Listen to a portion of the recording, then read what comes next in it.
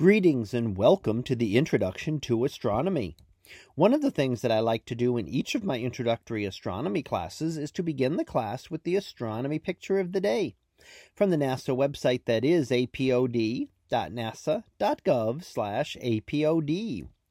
And today's picture for May the 12th of 2019, well, it is titled Ash and Lightning Above an Icelandic Volcano. So what do we see here? Well, this is an image taken in Iceland, as the image says, and it is an image of a volcano, and this is part of what we call the Mid-Atlantic Ridge. It's a dividing line between the North American plate and the Eurasian plate. And on the surface of the Earth, the crust is divided into a number of plates, and they move around relative to each other. In some cases, they separate, and that's what's happening here at the Mid-Atlantic Ridge. The plates are separating, and new crustal material is being formed, and that allows for a lot of volcanic activity. And that's what happens with Iceland. Iceland happens to be on that plate boundary and is therefore very volcanically active. Now, in other places, plates are coming together. This happens in the Himalayas. We have such great large mountains there as the Indian plate crashes into the Eurasian plate and buckles together, creating great mountains sticking up, and in fact, some of the tallest mountains on the Earth. And plates can also move side by side, and that would be the case in California, where we get a lot of earthquakes, because the plates are rubbing against each other and will tend to stick together and eventually release with lots of energy, causing great earthquakes as they resettle. So a lot of activity we see on the Earth is associated with these plate boundaries. Now, that is not the case for all volcanoes on Earth.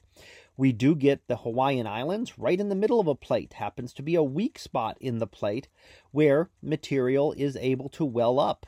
And we also see volcanoes elsewhere in the solar system. We see volcanoes on Venus, extinct volcanoes on Mars, active volcanoes on Io, the moon of Jupiter, and we see icy volcanoes in the outer solar system. So out in the outer part of the solar system, ice plays the same role that rock does here in the inner part of the solar system, allowing for ice and material to be able to erupt from these volcanoes. And we see that on various moons out in the outer part of the solar system. So while we see some beautiful images of volcanic activity here on Earth, it is interesting to note that that is not the only place that we see them.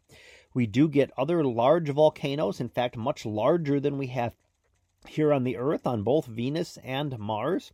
And we have other areas like Io, which is far more volcanically active than our own Earth. So that was our picture of the day for May the 12th of 2019. It was titled Ash and Lightning Above an Icelandic Volcano. We'll be back again tomorrow for the next picture, previewed to be malt-colored star clouds.